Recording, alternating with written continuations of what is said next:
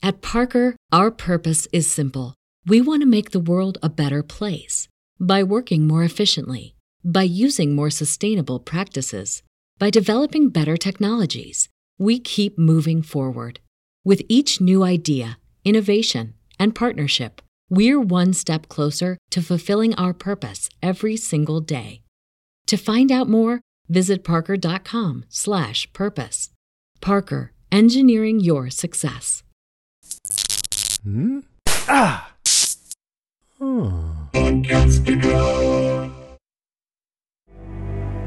not sure if it's my choice to make. No. He didn't say that.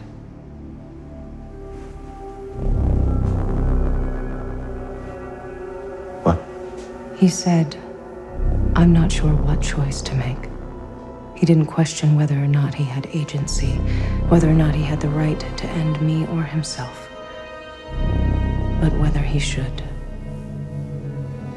I don't understand, Dolores. Is this some kind of improvisation? Freeze all motor functions.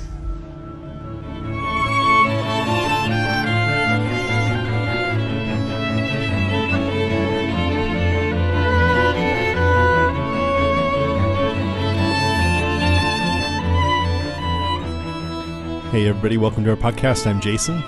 And I'm David. This is Westworld Cast, episode 11. Right before we started recording, David mentioned he'd been binging this Netflix docu-series called Wild Wild Country. What's that about? It is about the Bhagwan Shree Rajneesh, who was an Indian guru, started attracting followers in India, and then he and the whole group picked up kit and caboodle, and they bought a ranch in Oregon near a tiny town called Antelope, and then basically took over the town. Yeah. A tiny town filled with people who are pretty much the opposite. Yes, totally the opposite. But really like a bunch of retirees, basically, from rural Oregon. And then increasingly crazy things started to go on. Yeah. It's really fascinating. It is. And I really like it because it shows both sides. You get the perspective of the townspeople who had their towns invaded, but you also see the members of this group who they seem like they could be a little Jonestown-y, but also a lot of them, I mean, being from San Francisco, just seem kind of like, you know, spiritual people who are really devoted to their exploring consciousness and things like that. Yeah, hard to tell where the line is sometimes, especially from outside. Yeah. And anyway, I actually was thinking about, you started talking about it, and I was almost going to mention it in the intro anyway, because I binged this thing. I'm fascinated by this stuff. And as I was watching it, I thought, you know, people who are seeking enlightenment and they do a lot of meditation and they try to raise their consciousness and they do these exercises where they're looking at things from different perspectives so they can have more empathy, or just they take drugs so they can expand their mind. It feels a little bit similar to the robots trying to find consciousness and awareness. Trying to find meaning. Yeah. It might be the one universal human truth. It's not easy. But we don't have a full view on this thing like you do. We haven't finished it yet. Yeah. And as you say, it's well done. You can sort of see the perspective of both sides, and they tell both sides. And certainly there was, you know, on the part of the locals, there's some racism and some suspicion maybe and whatever. But there was another part of me that said, you know, that may be all true, but like if you come in and take people's town over, what do you think is going to happen? Yeah, I guess so. Yeah.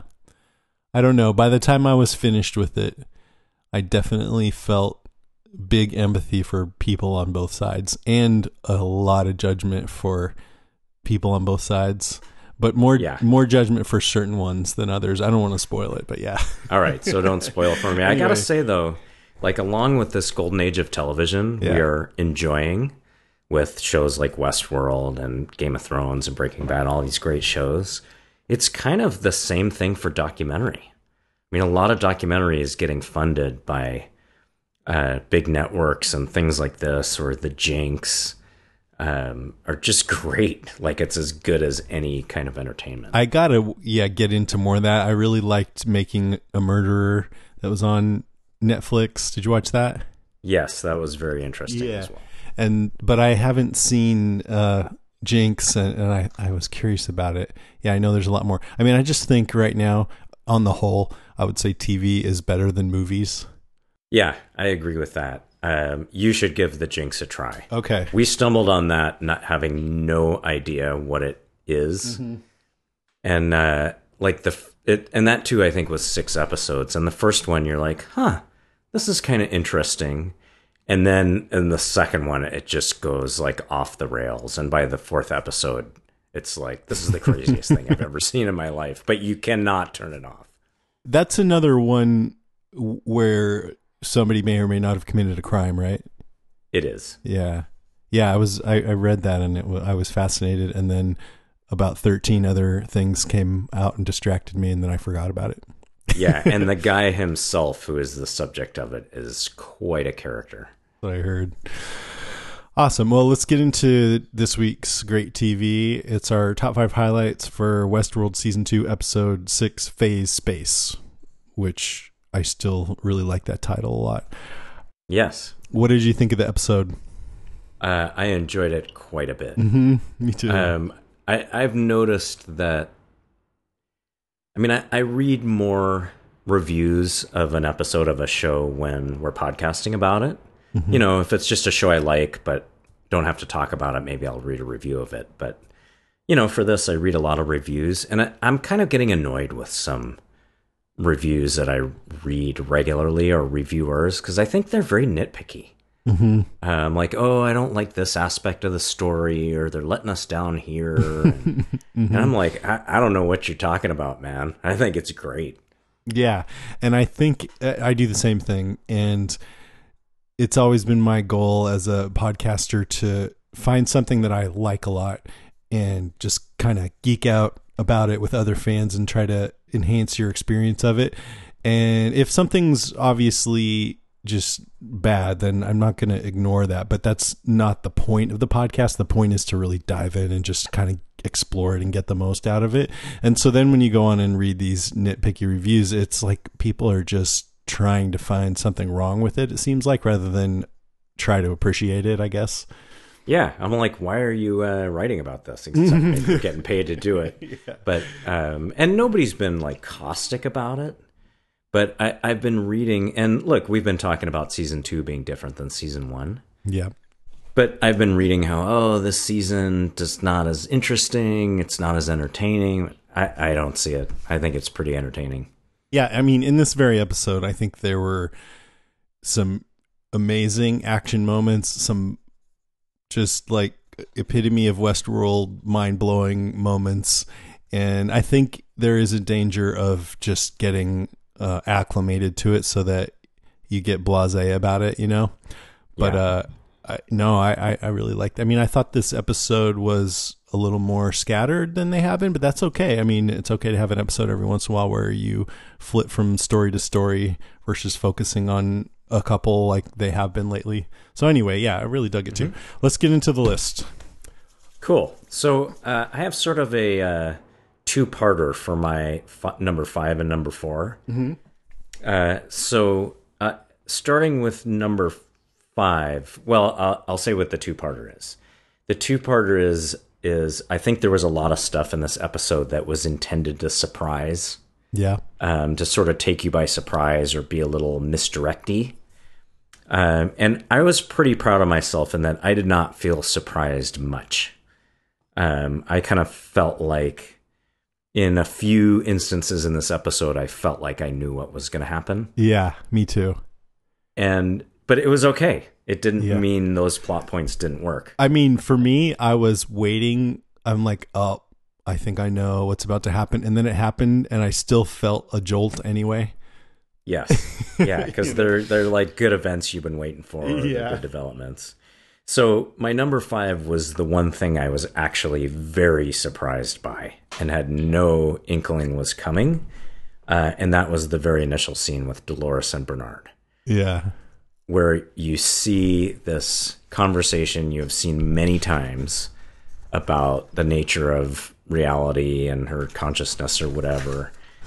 And then it just completely flips in a different way than we have ever heard before. And all of a sudden it turns out that Dolores is in charge of the conversation. She is running the same fidelity experiment on Arnold/Bernard that William was running on James Delos, essentially. Mm-hmm. And the power rules completely change, and we know now that Bernard in this case, although we thought it might be Arnold, is an android. Yeah. And or else he's highly susceptible to suggestion. Right. And just much is unclear at the end of that. My jaw just dropped at the end of that scene. Yeah. And you're left with questions like, are these the two versions of them we know and have been seeing? Or if not, what are they? Who are they? When are they? Yeah. Or how many times when we've seen these two talking has it been this? Right. Like a part of the conversation that we never get to. Yeah. If it is actually Dolores, if we take it at face value, that she is sort of training and evaluating Android Bernard, what is she training and evaluating him for? Mm-hmm. And why? Why would she be doing why? That? Is it the behest of someone Mm-hmm. or part of her plan for world domination? I mean, just a million questions off this one quick scene. I mean, that line where, because it is a repeat of season 2, episode 1, they have this exact conversation. And even I think they use some of the same footage in this scene because she raises her eyebrow. I went back and watched and it seems exact to me. But then when he goes, I have a choice to make, a choice between the unknown and, well, an end. I'm not sure if it's my choice to make. He's saying basically, should I let you go on or should I kill you, I think. And she goes, no, he didn't say that. That was just such a powerful moment right there. Like, oh, let me put a stop to this.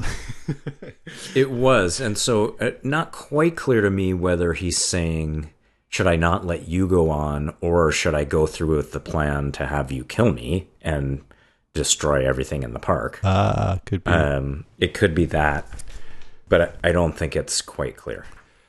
Let me see here. She said he didn't say that. He said, I'm not sure what choice to make. He didn't question whether or not he had agency, whether or not he had the right to end me or himself, but whether he should. So I think the choice, maybe what the choice is should I kill you or me? Maybe that's what it was, Arnold. And then he decided. Yes. Set in motion himself. The plan that's going to kill the both of us. But I think we do learn something important here. When she says that's not what he said, mm-hmm. I think we have confirmation that Arnold was at one point human. Right, because there had been theories floating around that maybe he was an android from the beginning, Ford creation. I guess that's still possible, but that strongly implies that Arnold was at one time human, mm-hmm. and that's what we're testing for Fidelity 2. Yes. Yeah, I mean, to me, that cleared up a little bit of my confusion about the fidelity test between James Delos and William, because I had thought that I didn't realize, and maybe I should have, that what was really going on is that William had that conversation with human James Delos before he died. And that was to establish a baseline, as he said, so that then he could have the same conversation with Del Host and see if he acted the same way. That's what the fidelity was all about. I think it confused me a little bit because it looked like they were also testing what would happen if and when the robot version found out what was going on, that he had a human consciousness inside a host body, and that would always trip him up. So I thought that's what the test was, but I think that was part of it. But the fidelity part was just to see if he would act the same way his human version did when they had that same conversation. And so, that makes me think that if it's the same kind of thing, then it's what I've been suspecting, that Bernard has Arnold's consciousness inside of him. Yes, and also, it implies that this is original Dolores that actually interacted with Arnold. Mm-hmm.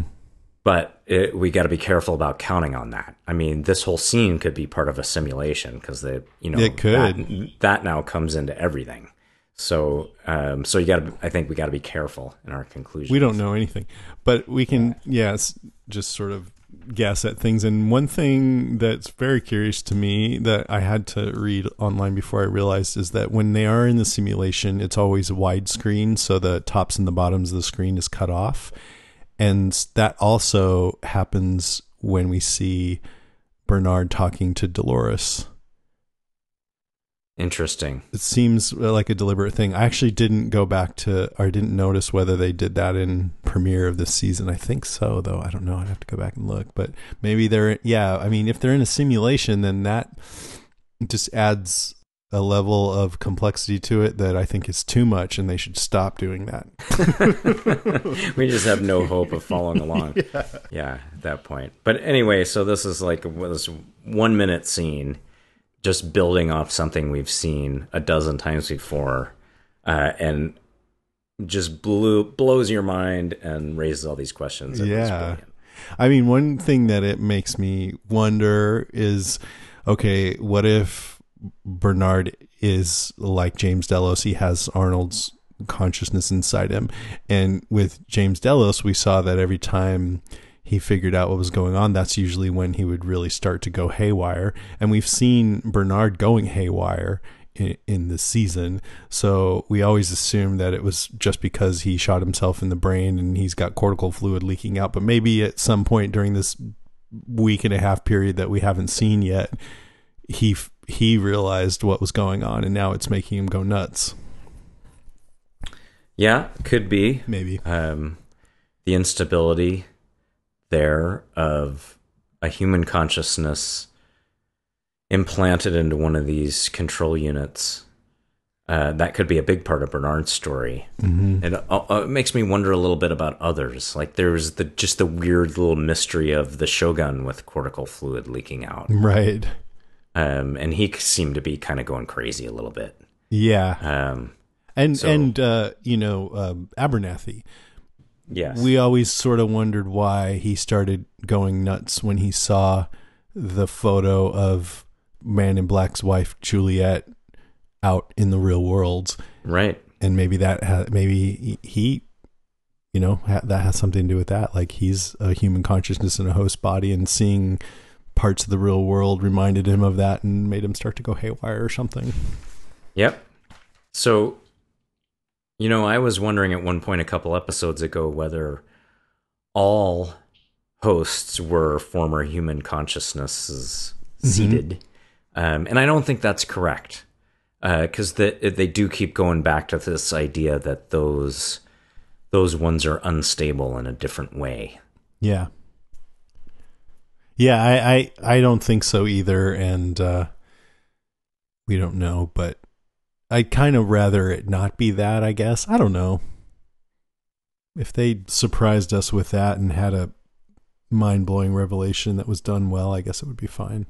Yeah, so in season 1, they were able to make the show very complicated and still basically pretty much resolve it, at least on the level of season 1 by the end.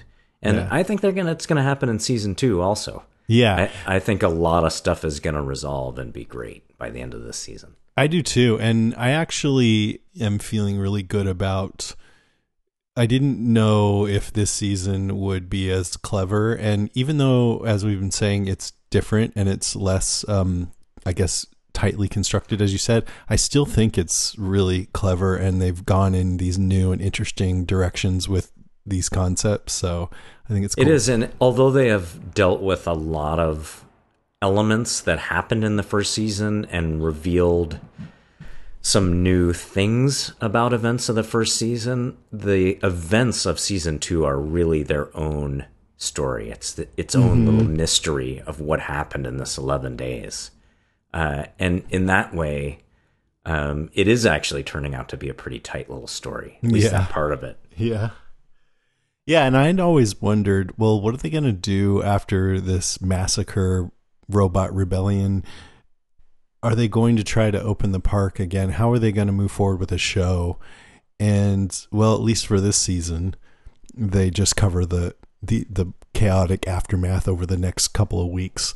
But I think when Carl Strand was overlooking this big this big body of water where all the hosts were found, I think he was saying things that made me think they do want to try and reopen the park, reset them back to zero and reopen it. I don't know. I still think that if the series goes on for more seasons, you would think they would have to have the parks be open again for business. Well, and they talked about that in this episode too. They were trying to get the code running properly again. Mm-hmm. Get everything back. I mean, I feel like they're just trying to stabilize. I mean, I thought it was really funny when one of the this new QA guy, what's his name? Coughlin. This macho dude. And one of the techs is like, well, we got the elevators working, and he's like, did you turn off the killer robots? Oh, no. That was the best line in the whole episode. I really like that. But that makes me feel like that's what they're trying to do. I don't know why I didn't think of that before. I mean, they seem to be on a network, but it leads into my number 5, which is as soon as I saw Anthony Hopkins on the screen, I almost called you up. I was like, oh my God, there he is. Hello, old friend. Oh, so great. Just what every fan of Westworld was saying. Hello, old friend. Yeah. And yeah, that's one of those, like, I don't remember what triggered it, but halfway through the episode, I guess when Elsie kept saying, yeah, there's messages being sent, but we can't figure out who the messenger is, and things are going haywire, and that usually the cradle doesn't it's only about the simulation, but now something is reaching out and controlling other systems or whatever. I was like, yeah, I think that's probably Ford. Is it? I don't know. But then for some reason, still just seeing him, like I said, it gives you a jolt, or gave me a jolt. Yeah. So that was one of the ones I was going to go into that did not surprise me. I figured it was him. Mm-hmm. No, we don't know that. I mean, they're going to obviously explain more about it. But when they said the cradle's fighting back with code that prevents fixing the systems, or what, I mean, who else could it be? Yeah, I have no doubt. I would be shocked if it wasn't him. Yeah, I mean, he's been orchestrating all this stuff from the beginning. And his last words in season 1, episode 10, right before he got shot, he said, Mozart, Beethoven, and Chopin never died. They simply became music. So this is him becoming programming. Yeah, that's a great point. Not a shock at all that his consciousness would be living in the cradle. I think one question about Ford is that, I mean, you wouldn't say that he's really like a James Delos, who seems much more small-minded and with maybe less vision. But you wonder, is immortality his ultimate intention in a different form, maybe, than what Delos and William had in mind? But could he have immortality as a consciousness that lives on through these systems? I mean, I think with Ford, it is always about him. He has this, he thinks of himself as a god, essentially. And one way he might achieve immortality would be, to live on in computer systems as a consciousness, maybe in such a way that could multiply or never be eradicated, or I don't know. We don't know that. Just speculating. And also, he had sent Bernard to go to this control unit printing station and print a control unit for someone who we don't know who it is. And it seems like a pretty good guess to think that might be Ford himself, but I'm not sure it seems like Bernard failed in that task, or I don't know, actually. I'm not clear on that, but anyway, I just would not doubt that at some point we're going to see Ford, in the body of a host, and probably one that looks just like old Anthony Hopkins. I just hope we get to see Anthony Hopkins as much as possible. So, I mean, I think they implied here he's going to be in at least one more episode. Yeah, I mean, I think this is really, I like that they kept us wondering for 6 episodes whether he was going to be back for sure. I mean, I didn't know for sure. We saw young Anthony Hopkins just barely in like the first or second episode, and we've seen Ford kind of manifest himself through these other hosts, but I just didn't know. And now that we saw Anthony Hopkins on screen, now I feel like, yeah, I'll be pretty disappointed if he doesn't have a much bigger role throughout the rest of the season. Well, you figure he's got to be in the next one at least, or the continuation of that plot line, because they're going to interact in the bar. I think he's going to be the main character for the next 5 seasons. No, I'm just kidding. I hope you're right. At Parker, our purpose is simple. We want to make the world a better place by working more efficiently, by using more sustainable practices, by developing better technologies. We keep moving forward. With each new idea, innovation, and partnership, we're one step closer to fulfilling our purpose every single day. To find out more, visit parker.com/purpose. Parker, engineering your success. The cradle itself was pretty cool. The simulation, you know, I'd been guessing at this last episode that this was, you know, totally called it. Yeah. Now that we know that there's a simulation, it's a copy of Westworld.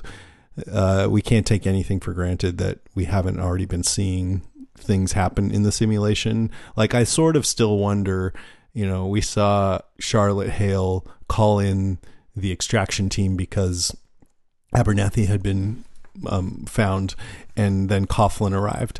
And so that now I'm back to wondering if Carl Strand is not a simulation himself, because it seems like it's redundant. Yeah, to have a second. I mean, they seem like a similar kind of role, you know?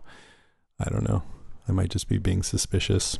Yeah, it was interesting about the cradle, because when they originally referred to the cradle as a backup repository for the hosts, that doesn't mean it would have to be an active simulation. No. I mean, that could just be data. Yeah, like a hard drive with no CPU. Right. But so I think it serves 2 purposes. It's a backup, but it also is a way to run these simulations to refine their fidelity, I guess, or, you know, their just abilities to be convincing and everything like that. Right. So we have plenty more to learn about this, as how it runs, what exactly is the purpose. Are there multiple parallel universes running at once? Right. Well, did you do your research on the title? I did. What is it? So this is where we get to the point in our show where I always say, I'm not going to explain this very well, and maybe somebody that knows this better than I can help us out before next week. So I will read the definition I found, and then I will explain what I think it means. Mm-hmm. Okay, the definition is, in dynamical system theory, a phase space is a space in which all possible states of a system are represented, with each possible state corresponding to one unique point in the phase space. So imagine like a 3-dimensional drawing of a graph, where every point on that graph represents a different state of being, of whatever it is you're talking about. Mm-hmm. I read that too, and I don't know if this is what it's getting at, but to me, that definition seemed like you have an equation, and so you plug in every possible value for one of the variables, and then you can plot out what it would look like on a graph or a 3D graph or something. You know what I mean? Yeah, and the part that caught my attention was the every possible state of being.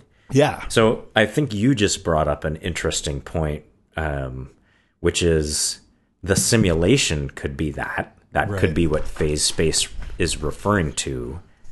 Phase space could be referring to the simulation in the cradle, which could be generating an infinite number of possibilities and outcomes for these consciousness. And scenarios or interrelations. Right. I actually had thought of it in a different way, in that, and I think that might be more correct as far as what they were referring to in the title. What came to my mind is we're sort of in the show, and even in this one episode, we're almost seeing every possible mode of human being represented. Right? So we have ones we know are live humans for various reasons. Elsie, Emily, Man in Black, Charlotte Hale. Actually, not even sure about Emily. We have sort of the awake cyborgs, Dolores and Maeve, and some others. We have the human consciousness transplanted, like Bernard or James Delos. We have the controlled cyborg, like Clementine. And then maybe with Ford, we have a pure cyber consciousness. So if you think of that as a phase space, like we're plotting every point on the continuum of higher consciousness. Well, that makes me think about how we've learned that Delos is collecting information and DNA from the guests. That's part of why they want to have this park. And it wasn't clear why. We've sort of guessed at it and picked around the edges, but maybe it's like that's how you quote unquote establish a baseline, so that, because we really don't know yet how you can extract a consciousness. It seems like you'd need to sit someone in a chair and, get into their brain physically or something. But either way, I feel like, what we've suggested before, that all of this, having people at the park is somehow a way to get their consciousness and have a backup of it so they can put it into a host. Well, and we're also finding out, though, that the hosts are very organic, the modern ones, the modern version. So, like, Sakura had a heart, literally. Right. Their bodies are very human, even if the brains are different.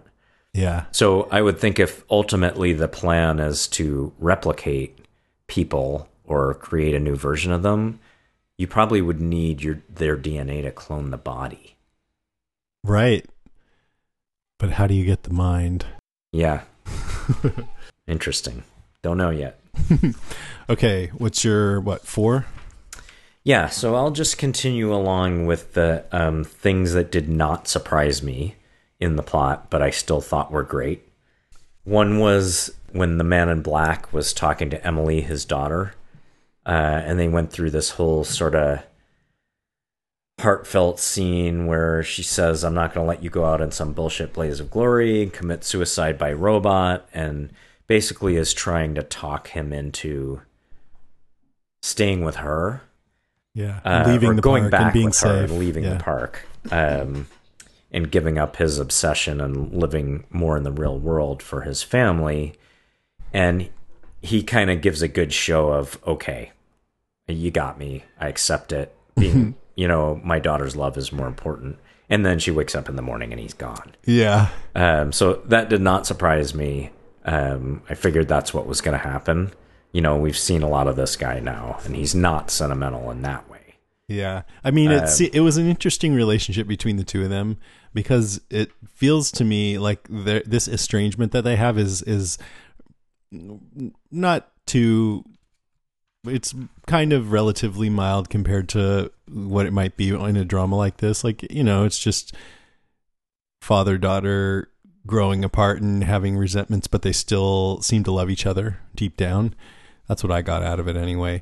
But yes, maybe a little more bitter than with most people. With mom having killed herself. Yeah. But still, the way they interacted, at least the way the actors chose to do it. Obviously, there's a relationship there. Yeah. And even... Go ahead. Even an affection, I would say. Yeah.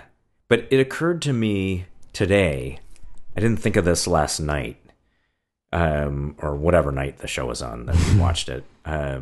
It occurred to me that the first thing he says to her is he thinks she's a host. I loved that. He's all, you're not going to trick me forward or whatever. So then after the whole thing, I was like, well, maybe he actually does think that.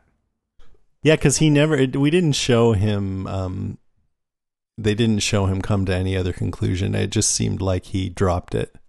Yeah, so maybe he's like, she's a host, I'm leaving. Maybe.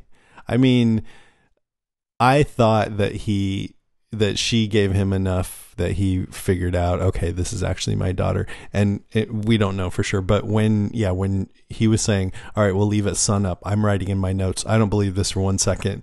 And then right after that, you hear her say, motherfucker. Yeah. It wasn't too unpredictable. So the next one was the train bomb. So again, I don't know how surprising that was supposed to be, but you kind of could tell what they were up to. I thought the train was reminiscent of the train in season 1 where the bodies were filled with nitro. So just remembering that was already a little clue what the plot was going to be there. Disconnect the back half of the train, and it's the way they're going to get into the fortified Mesa, the hub. I didn't get that at all. I was surprised by it.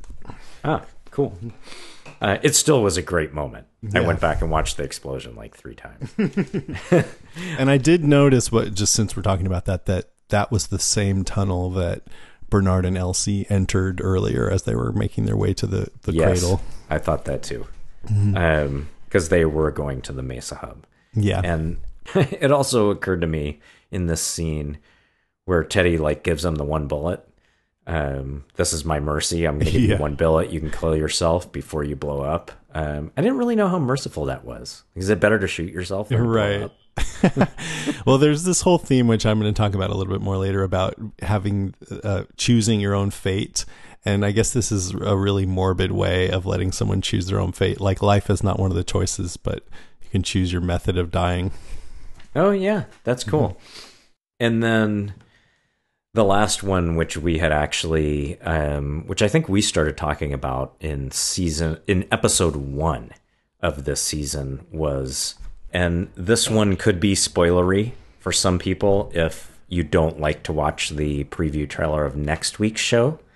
So if you're one of those people that doesn't want to hear what was in the trailer, skip ahead a little bit. Like a couple minutes. Are there multiple Bernards?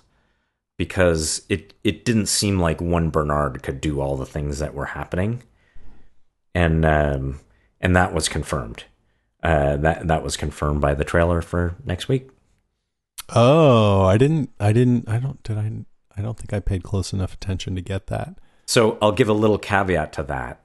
Now that it's open that things could be a simulation, anything you see could mean anything. Yeah. But in the trailer for next week, we saw multiple Bernards. Okay. What else? That's it. Well, there was one that I thought you were going to say, because as Maeve is... Oh, there was one I was going to say. Sorry. Yeah, I skipped over it on my list. Yeah, it was that when Maeve finally finds her daughter, this supposedly emotional moment, I was thinking, well, where's her new mom? Yeah. Right. And sure enough. Yeah. And, I feel a little nitpicky about the show on this one. I mean, it's okay, but you would think Maeve, being super intelligent, might realize that might happen. Yeah, I didn't think I thought that was the weakest point in the episode, actually. Yeah. Myself. She should have been aware of that. Now, maybe she has a blind spot here right. where her emotional touchstone is. Yeah. But I would think it was pretty obvious that someone else was going to be assigned that role. Yeah. Yeah. I didn't really start thinking about it. I think I might have thought about it just for a second before, but I didn't really start thinking about it until this episode as she was approaching the homestead. And I'm like, oh, wait a minute. Like, is her daughter, my first thought is her daughter really going to be here by herself? I don't think so. She's not just going to be sitting there by herself. And then I'm like, well, there's probably going to be a new mom there or there's going to be nobody there. And then they kind of faked you out a little bit, because she did seem like she was alone and talking about, I forget what it was, the story with the doll or something, not wanting to be left. But anyways, there's a new mom. Awkward. Yeah, although new mom might be on the way out pretty quick here. I don't think we saw, right? The Ghost Nation arrives like they always do, apparently, as we've seen in flashbacks. Yeah, well, we did not, and I want to talk a little bit more about this later in a different, a different point. All right, so actually, my number 4 we've gone over pretty well. It was just that opening scene with Bernard and Dolores, which I thought was top Westworld. Yeah, right up there. Yeah. So my number 3 is the tough guys. Always a key element of a Western, and this is certainly a different kind of Western. So the tough guys to me are now Teddy. Right. Who, used to be, he was a tough guy before. I mean, they hinted in his vague backstory about some violent episodes, and he was part of the Wyatt crew, but he was a lot sweeter. He was reluctant. Right. Mm-hmm. Reluctant hero, upstanding guy. So now Dolores has turned up all his tough qualities and turned down all his compassionate qualities. And I just love that he is turning out to be saltier than Dolores expected. Right. They're kind of surprised. Yeah. I mean, he's like sarcastic and a little passive aggressive. The man who used to get off that train was weak, born to lose. Guess you took care of that too. And he says, I never thought I'd want to leave, but I suppose you fixed that. And he's kind of giving her a hard time for changing him, for not liking the guy that he was. You know what? I didn't actually get that was a dig. I just thought he was being matter of fact, but I could be wrong. I thought it was. Okay. The tone it was delivered. Like, he seems more awake now. But also, I think he seems a little resentful. And I just think he's not as predictable or easy to control as she thought he was going to be. I mean, definitely when they were trying to question those 2 techs to find out where Abernathy was, and he just comes and shoots one of them, it's like, we'll find him. They're like, oh, okay. Yeah, and that took her by surprise. That wasn't on her orders. Yeah. And it was very much the opposite of what he had done with Major Craddock, the Confederado right, leader, when he let him live. So all you women out there trying to change your boyfriends, just be careful what you wish for. Could have unintended consequences. So I still love Musashi. Yes. With great line, cowardice is a tin shield. And he was part of what you're referring to. Everyone has a right to choose their own path, even if that path leads to death. I really enjoyed the samurai sword fight. It Absolutely. May not have been really integral to the story, but it was great. No, it was super cool. I like the arm chopping off, and then the guy commits seppuku. Yeah, he made a choice to die by his own hand, which I think is a very Japanese thing. It seems like. But I love Musashi, and he's very just charismatic and cool. And I like that Hector, as they were parting ways, Maeve's group was parting Shogun World, he looked over at Musashi and gave him a nod of respect. Yeah, which basically was to himself. Yeah, right. You're a good dude. And then the third tough guy is Hector. And he's been diminished a little bit, I think, by all this, because he used to be the coolest kid on the block, the most dangerous, the most violent. And between Teddy and Musashi, he's kind of taken a back seat. He's a little simpler, but he's still loyal to Maeve. He's still competent at killing, and he's still pretty cool. So I think so. Yeah, I liked him. I just had a realization because I guested on my friend Ben's Lost podcast that they just started up recently, and I realized that Hector is played by the same actor who played Paolo of Nikki and Paolo. Ah, I did not realize that. I didn't realize that. I'm like, oh my god, that's awesome. He's much cooler in Westworld. Yes. All right, where were we? Anything else? That's it. The tough guys. I mean, this guy Coughlin. Did you mention him? I really didn't. He was in the episode for such a short time. Yeah. But it's a great point. We assume him to be human, and he is a tough guy. And he did get the great line, "Did you shut off the killer robots?" Which I wrote down kind of like a member of SEAL Team 6 making fun of a local security guard. I mean, he's given Stubbs the business too, Ashley Stubbs. Yeah, big time. Charlotte says to Stubbs, "You were hired to secure an amusement park. Good luck on your next review." Yeah, poor dude. I mean, the whole thing wasn't really his fault, but he's kind of hapless. Yeah. Well, his point is, hey, man, I would be able to keep this place more secure if I knew what they were capable of. And then she says that, like, good luck on your next review. And then later Stubbs is like to Coughlin, I got our tech guys in control working on getting external comm back online. I can walk you down. Coughlin goes, I know the layout, bro, and your techs best get their hands out of my system and go back to holding their dicks. Amateur hours over. And then he goes, Engels, you need anything local? Talk to Ashley. Jesus, to Ashley here. Yeah, he just gets totally shit upon. And really, the whole thing probably wasn't his fault. And, he did the best he could. Yeah. What was he going to do? I mean, all of a sudden, the hosts start killing everyone at the party. That's the programmer's fault. It's not the security guys. Right. Okay, let's see. My number 3 is, yes, this thing about the theme of the right to choose your fate. And it was really important for Dolores to correct Bernard about that particular line where he said he's questioning whether I thought he should end Dolores, or himself maybe, and says, I'm not sure if it's my choice to make.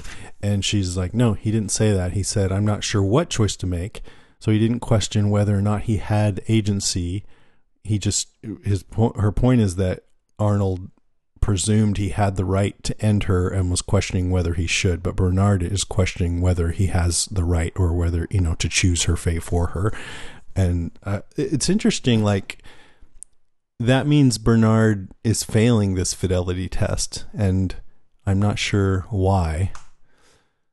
Yeah, and it also may mean the difference between an actual human and an implanted human consciousness. Mm-hmm. Maybe the implanted consciousness is less certain of its agency. Right. And maybe if he's part host, then he might be more sympathetic towards the plight of the hosts. Maybe.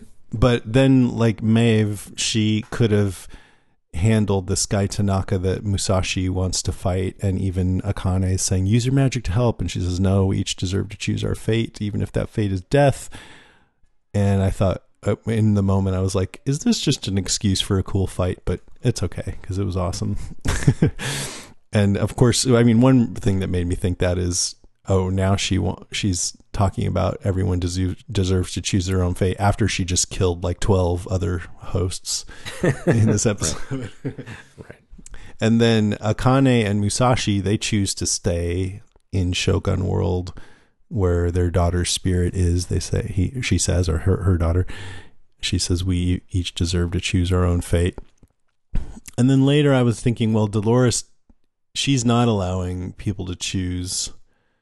She's just killing everyone, and she's not allowing Teddy to choose his own personality. And I guess the difference between Dolores, we kind of talked about this before, and Maeve is trying to go around and free the hosts' minds, but Dolores is just trying to recruit people to her cause, and if they don't toe the line, then she either manipulates them or kills them.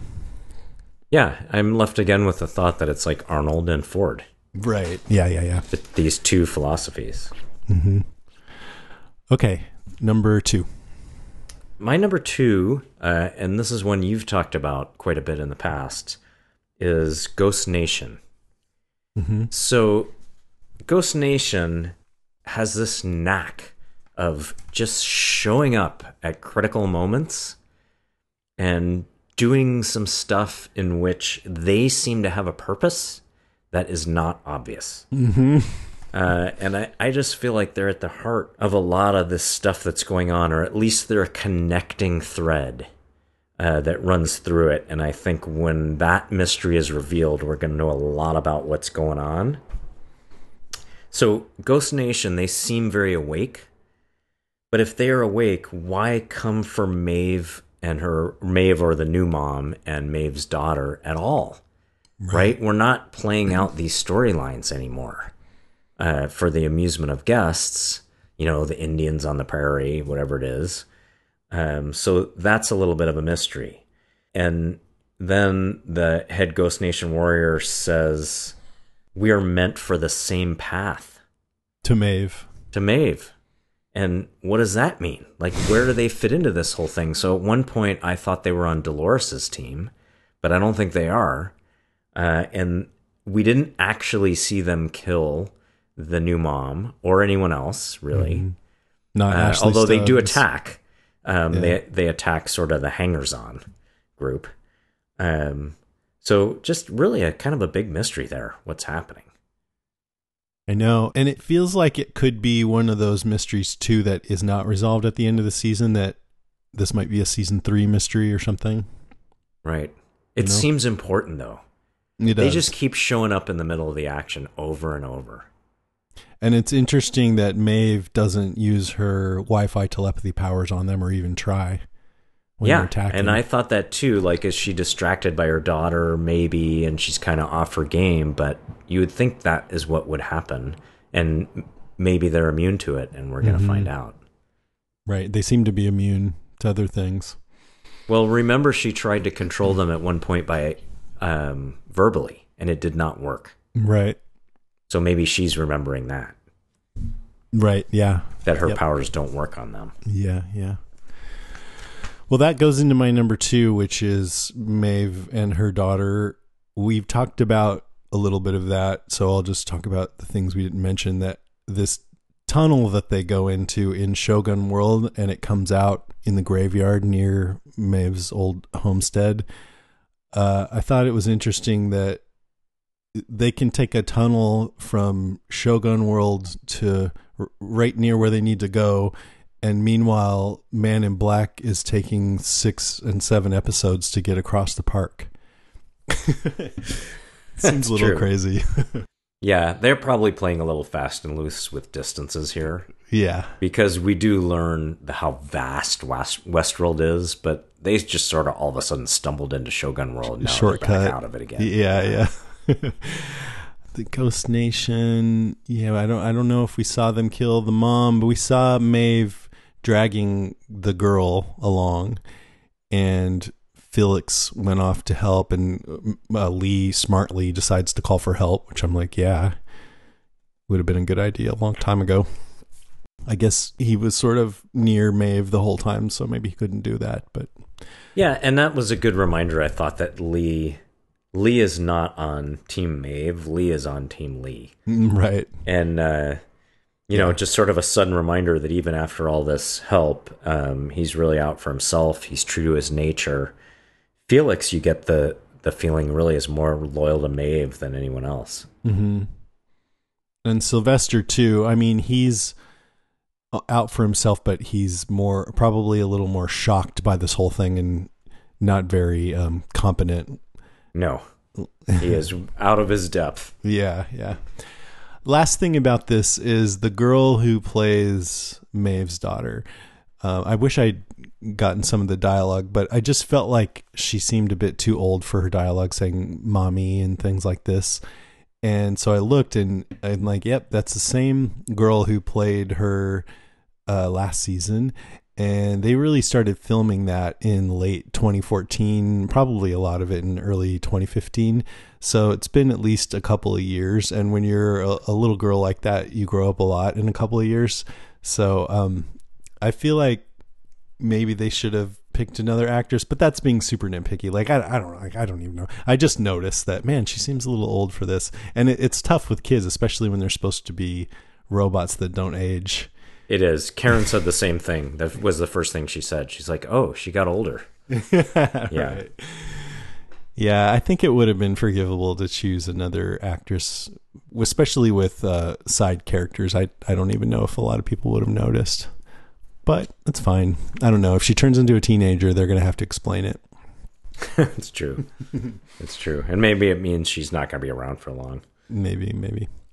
All right, number 1. Okay, so my number 1, let's stop and tell our listeners that you actually sent me something today. It was a timeline that Insider did, where they basically said, okay, we want to create a timeline of everything that's happened based on everything we actually know. that's been said or shown in the show. And it didn't include everything, because some things, like the new Bernard Dolores conversation, they just said, we just don't know. You can't tell. I put this up on our Facebook page, by the way, facebook.com/WestworldCast. And it's great because it's this long vertical timeline with different events very clearly and cleanly marked, with few words. And it tells what episode and what season each thing was in. So it's really fun to read and easy to read if you want to check it out. It's really cool and well done. They just did a good job with it. And it gives you a different perspective on the show, because they have gone back and forth so much and told the story out of order. It's interesting to look at it in sequence. And it reminded me of a few things I think are actually really important that I had just sort of semi-forgotten, because there's so much stuff going on. So I have just a few of those things where I was like, oh yeah. And just kind of little mysteries that it brought up. One was William killing Maeve and her daughter in the park, that happened right in the wake of Juliet's suicide. So was that to lessen the pain by making it seem unreal? Was it to make him feel like he had control and could express that through cruelty? What do you think the purpose of that incident was from his point of view? Yeah, maybe some kind of a nihilistic impulse. I mean, a lot of what we saw in season 1 of Man in Black, which is easy to forget because he's being more of a hero type now, was him just going and being super brutal. Yes. In the park. And yeah, maybe he was just in a dark mood. Yeah, dark mood, acting out or trying to make up for something. So anyway. And he was also feeling very nihilistic, and as his daughter senses, almost suicidal. And that's been a theme with him, that he wants real consequences. He wants the possibility of risking death. And so maybe it's sort of just like, God, no matter what I do here, it doesn't, make a difference. Just acting out and feeling like you do in a game where in Grand Theft Auto, you can just go around and mow people down with no consequences. And some people after a while are just totally numb to it. Yeah, I mean, at the very least, he wants to take it to the edge. Yeah. It's not clear whether he actually wants to die, but he definitely wants to take it to the edge. So another one that was on their timeline that I had just really completely forgotten about was that Maeve broke away from the escape from the park on the train narrative. And that was right at the end of season 1. So everything that has followed from her seems to be an awakening consequence of that. What was the purpose of that narrative? Was it part of Ford's program? What was she supposed to do once she got out of the park? Right. So there's a whole mystery I've sort of forgotten to think about. And one thing that occurred to me is Maeve going to discover she can affect humans through telepathy? That might be too far out. Yeah, I mean, we haven't seen that yet, but that may come in. And then, like other events I had sort of lost sight of because they happened in this chaotic season 2, this 11-day period from just after the massacre to 11 days later. By the way, they got the 11 days later from the Delos website. That's how they established that time. But sometime between right after the massacre and 11 days later, the cradle gets destroyed and Coughlin's team is killed in the map room. That was the part I had forgotten. So we're seeing Coughlin when he arrives in this episode, but we already know that later on he gets killed. And I think there's a couple of suspects here. Bernard, right? We know that he's in the building and he has a history of this sort of thing. Wait, how do we know he gets killed? Well, it's on the timeline that earlier in season 2, they discover... Remember that scene with Charlotte and Carl Strand, and she says, I'm borrowing that dune buggy, and are they... I don't remember what phrase she used, but basically, are they force enabled or something like that? Mm-hmm. In that scene, I believe it was in that scene, they find Coughlin's team dead. Oh, dude, I totally didn't remember that at all. In the map room. Okay. So we're seeing him arrive here, but later on he gets killed. All right. So who killed him and why? So Bernard, maybe a suspect. Mm-hmm. Maybe Dolores, Teddy, and gang, who we know are in the building after the train bomb. Right. That could be happening next episode. Right. And then another question is, what happened to Ford's consciousness when the cradle was destroyed? Right. And all the backups. And all the backups. Which is one reason why you're saying it might just be one more episode. Yeah. And also, there is no sign of Elsie in these later timelines. Oh, yeah. So we can make a guess that maybe it didn't go well for her. And we also know Abernathy's going to slip away again, and we haven't seen that yet. Right. But anyway, the timeline's great. Check it out. Yeah, that timeline's worth checking out, guys. I know most of you guys really dig that. Okay, my number one is the relationship between Man in Black and his daughter, Emily. This almost feels like it's out of another show because it seemed pretty straightforward and worked more on the level of just typical emotion, where she got invited to the gala. Was her first instinct was to say hell no because she doesn't like her dad anymore, but then she decided to take the free trip, visit the Raj, which was her favorite place as a kid, so now we know it's been around for at least a little while. And then when she realized that things were all haywire and that the host could shoot to kill, she went looking for her dad, and she's critical of his absorption with this place. Like she said, I've always seen the appeal of it, life without consequences. That's what made it so fun when I was a kid, and that's why it's so sad that you're still obsessed with it now. And, you know, she said Mom was never convinced this place couldn't hurt us. She was talking about the elephants, but I think she was talking about other ways that it hurt their family and everything. Yes.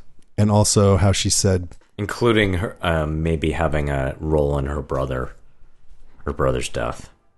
Yeah, absolutely. And that now she just wants... what she said was that, I'm sorry for saying that Mom's death was your fault. I shouldn't have said that. So she's somewhat apologetic that she senses that he, you know, wants to suicide by robot or whatever. And she doesn't, basically I got that she didn't want to leave things unsettled with him, that, you know, she wouldn't let him do that to her. So she wanted to get him out of there. I also felt like it was just because she lost her mom and she doesn't want to lose her dad too. And so, I don't know, it was kind of sweet, I guess. I mean, who knows? You can't ever take anything at face value, but it seemed a little like she seems different than any of the other characters to me. Yeah. It was really sweet until it turned out she might be a host and he abandoned her in the morning.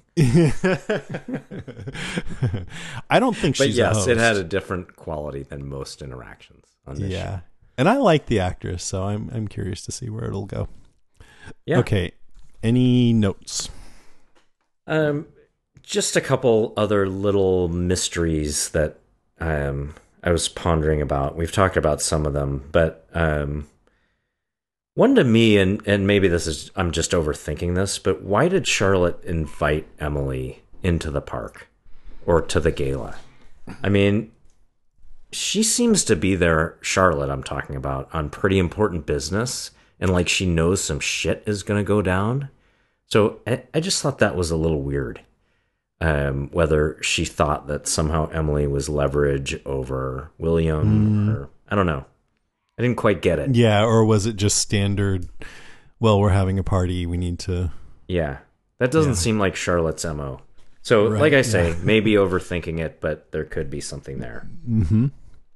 And then the other one is a big mystery that we keep coming back to over and over and over again that isn't really clear.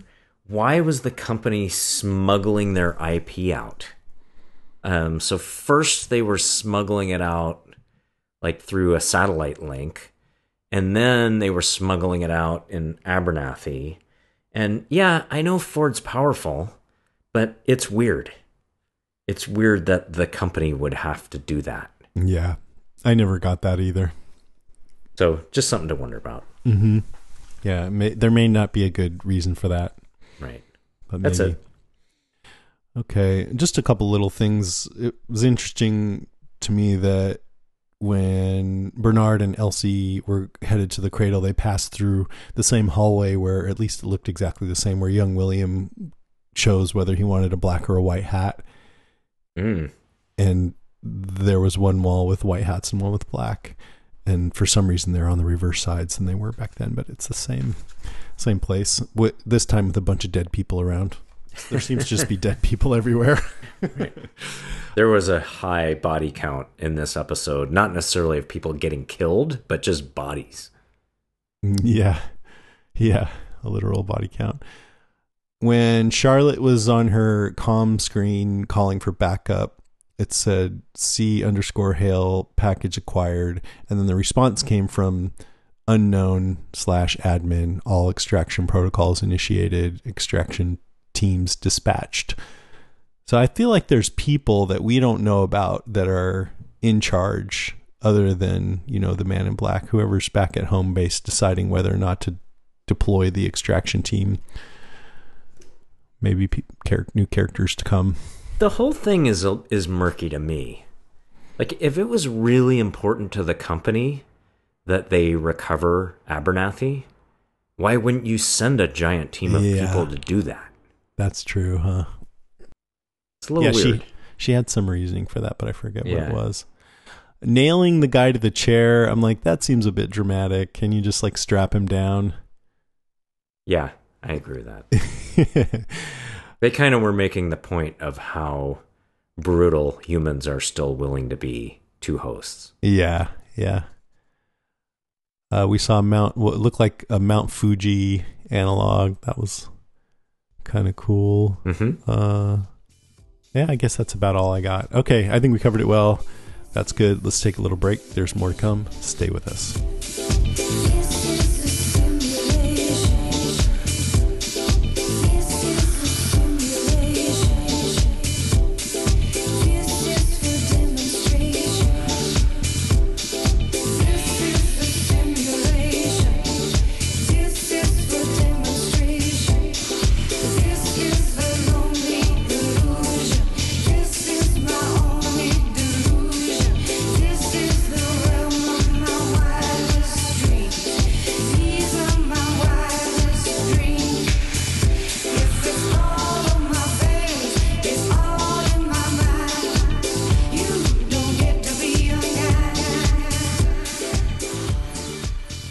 Back. It's time for some news. There was this behind the scenes video released by HBO, and in it Jonathan Nolan said, quote, "If cold storage is where the host bodies are taken to rot, where do their minds go? The idea is that hosts always have another version of their mind that's co-located. All the things that make them appealing to the guest are the result of countless hours of refinement. You wouldn't want to lose one." So that suggests that they need to be working things out inside this simulator to really refine them for the guests. Yeah, makes sense. The narratives, I guess. Because you wouldn't want to lose one of these things. So a question that we wanted the audience to be asking themselves that we didn't answer in the first season is, what happens when you do lose one of these things? What's the backup? This is all just talking about this new, the cradle and everything. And that also might explain why they can get shot through the head and then come back. Oh, yeah. Absolutely. They talked about how, they wanted, it's basically a server room, but that's really boring. So how to make it look cool, and how regular server rooms are loud because they use air cooling. So this one used water, which is more efficient, but it just was kind of creepy to think of all these machines subsumed in water. All right. Thandie Newton got interviewed on cinemablend.com. She plays Maeve. Talking about why Maeve's time in Shogun World is important. She says, "We're seeing how these characters are also breaking free from their loops. Movements grow because when one person speaks the truth, it then inspires others to come forward. In some ways, I feel like this is another wave to the feeling of revolution that lies within Maeve, seeing others who have been similarly abused and lied to and are similarly desperate to break out of the trauma that they're experiencing. It differs to Maeve's storyline without a doubt because in Shogun World, it's Akane. It's a parallel with Clementine. She's not dreaming about the daughter she has necessarily, though maybe she is, but it empowers Maeve to go forward and conquer in her own way.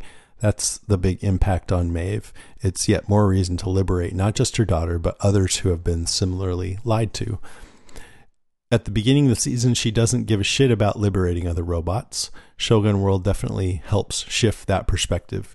You have Evan's character, Dolores, whose only interest in other robots is to serve her purpose. She's not interested in liberating others. She's only interested in liberating others if they will do what she believes is right. Maeve isn't into that. She's into self-realization and self-liberation. And if that happens to chime with others, great. But hers is definitely more of the hippie strand. Isn't it funny how all the actors stick up for their own character? I know. All of them. I was just thinking I would like it if Evan Rachel Wood was there and could respond to that. What would she say? Yeah. Well, your character sucks. I mean, like, to remember Teddy was sticking up for being a boring good guy. Yeah. Yeah, they always do. And, I do these panels for Walker Stalker, so I interview actors a lot. And every once in a while, one actor will say, yeah, man, my character was such an asshole. And it's really refreshing. I mean, I understand why they need to have empathy, right. But... No, they get in that mind space. Okay, and then second to last, TheRinger.com talked to Lewis Wortham, who plays Peter Abernathy, on how he figured out how to play this glitching that he always does. The casting director, Deanna, gave me, I think, the best note in the history of casting. She said, when your computer gets that little spinning ball, that's what's happening to you. I went home and I had about 5 days to prepare. I was just messing around in my house and trying to work out some physicality. Then it dawned on me that he's not only trying to move physically, but also trying to speak. When I added the breathy sounds you hear when Peter starts to access the characters, it all just came together. So he's just imagining his computer hanging. He does it really well. He does, yeah. It's good. Finally, if you go to DelosDestinations.com/intranet, INTRANET, there's a little game you can play with Ford inside the cradle where Ford talks to you via text. Hello there, I suppose you realized at last who you've been speaking to all this time. And then you can choose what you want to say. There's choices. Who are you? Park status, update, mesh network, whatever. So it's kind of a fun little choose your adventure kind of thing if you guys are interested in that. And you can learn a little bit more about what the hell's going on. Just a little bit.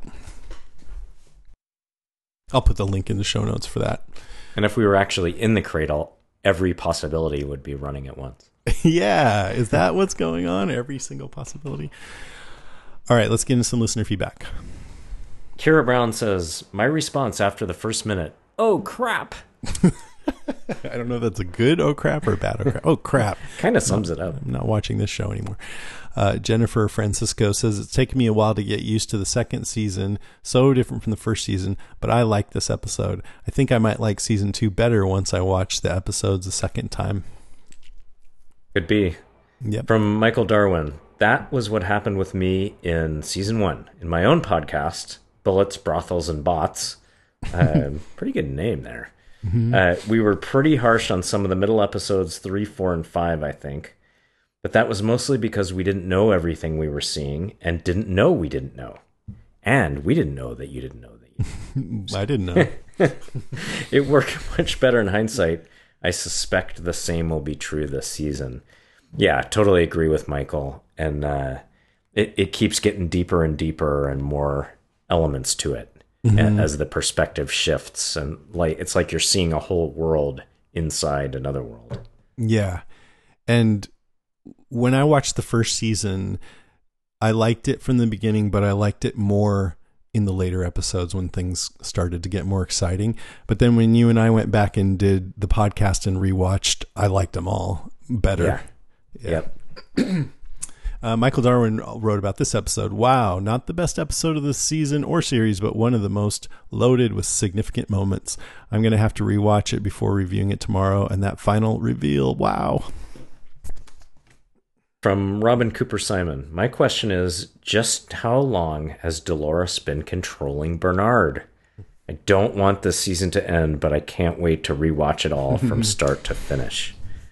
Yeah, that is the question. And to what extent is she controlling?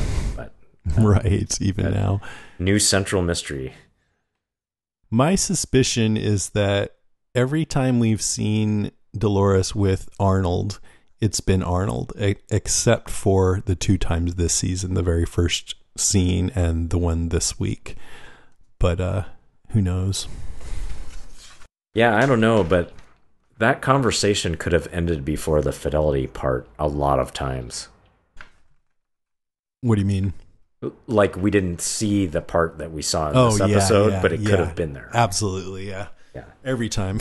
Yeah. As far as we know. But I mean, the reason why I say that is because a lot of the first season was about Arnold coaching her and trying to bring her into consciousness. So I'd like to think that some of that was actually that dynamic versus her. And her just responses pretending. were different in those interactions. Yeah.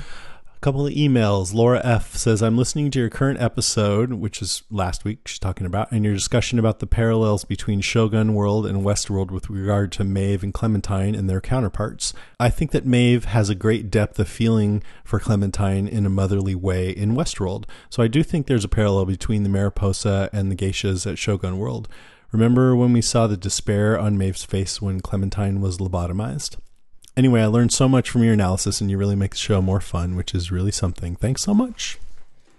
Thank you, Laura. Yeah. From Al Chalant, thanks again so much for reading some of my ideas on the show. It's an adrenaline rush hearing your own name all of a sudden on the entertainment you consume. It's awesome. I appreciate it. I don't have much this week to share, just one thing. Trains. Oh, I like where Al is going with this. You know how Dolores went to Sweetwater for the train, and Lee programmed Abernathy for one thing, I gotta get to the train. So if the train pulls up to the control area, he's gonna jump right on board saying, oh, the train is here, I gotta get on the train. Also, remember episode 2 when the railroad workers were building the railroad in a new direction using bodies as railroad ties? Wouldn't it be gross if Dolores took the train that way? Man in Black seemed to think the Ford Journey into Night narrative was why they were building the tracks that way. What if they are building the tracks toward a dam or something separating the parks, and they show an epic scene of the train barreling down this new dead body makeshift track right into the dam, causing the sea flood? Or maybe they crashed into something else, the cradle. It still isn't clear if that is a different location from the control room Mesa. Well, we did get the train Yeah, bomb. I think it is. Yeah, it is in there because they felt the shake. Yeah. It's just weird how many other small train-related things they had mentioned that it would be absolutely nuts if they were all related somehow. And also, the other thing we talked about, which was the Maeve narrative where she was supposed to get on the modern train. Right. To and go who knows where. Right, yeah. So that's one other train-related deal. And also, they're on an island, so you'd think you'd have to get to the airport at some point, or the port. Yeah. I mean, the modern train could have a tunnel, I guess. I guess you're right, yeah. Yep. Yeah, I'd say that's fairly likely, very possible. The thing I liked best about this was just wondering about, Abernathy. He keeps saying he's got to get to the train, and they're going to get him. And I actually don't remember why Dolores is so set on going back to get Abernathy. Do you? Well, originally, she showed off like her affection for him. Yeah. There's some part of that is still in her, and she slipped back into the Southern accent. Mm-hmm. But I think ultimately she realized when Bernard revealed to her that there's this giant file inside him that maybe is all the hosts or whatever. She can use that. We saw his reaction to it. He never said what it is. But yeah, now I think she thinks that could be useful to her. Okay. All right. We have one call from Steve Brown. Here it is. Hey guys, it's Steve from Oklahoma. I just finished watching the most recent episode of Westworld and Phase Space, and I don't even know where to begin. To say I'm confused is an understatement. I'm going to go watch Legion to try to understand something, or think I understand something. But anyway, great episode. Did the train explode? Was that the train that Dolores and them are on? When it went into the tunnel, it looked like it exploded. I don't know.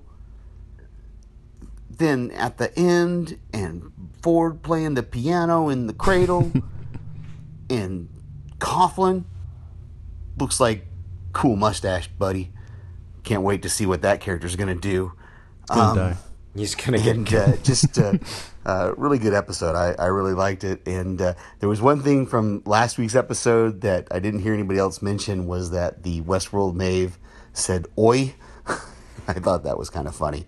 Anyway, talk to you guys later. Thanks. Love the podcast. Talk to you later. It's kind of a TV movie trope, almost like the Hollywood Knockout, where they pull the pin out of the train car and then the train separates. I always thought it would be funny if like they were going downhill or whatever and they just stayed together. Because that was the whole plan. And it's a little bit of a questionable plan. Like blow up the train tunnel, but you're still on a train car heading towards it. I know. Yeah, they're badass. By the way, Legion, if you're rating the complexity of a show on a scale of 1 to 10 and Westworld is a 10, then Legion is a 9.3. I would say. So not that much easier to understand. Yeah, I'm going to have to check out Legion. You've been touting it. Yes. It's one of my favorite shows right now.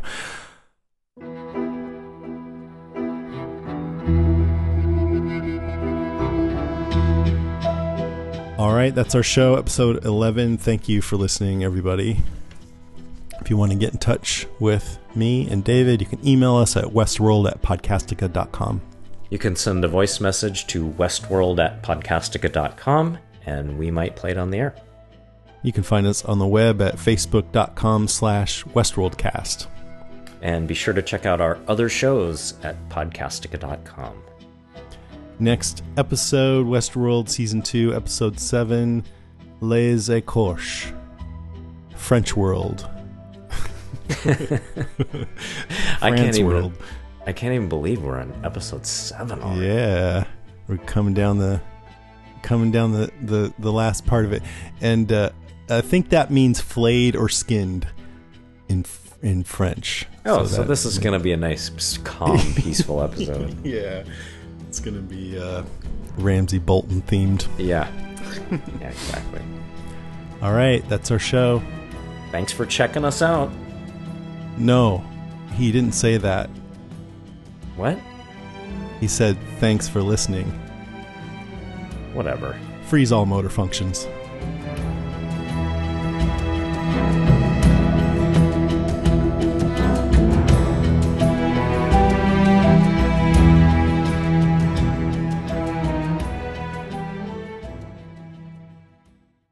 At Parker, our purpose is simple. We want to make the world a better place by working more efficiently, by using more sustainable practices, by developing better technologies. We keep moving forward. With each new idea, innovation, and partnership, we're one step closer to fulfilling our purpose every single day. To find out more, visit parker.com/purpose. Parker, engineering your success.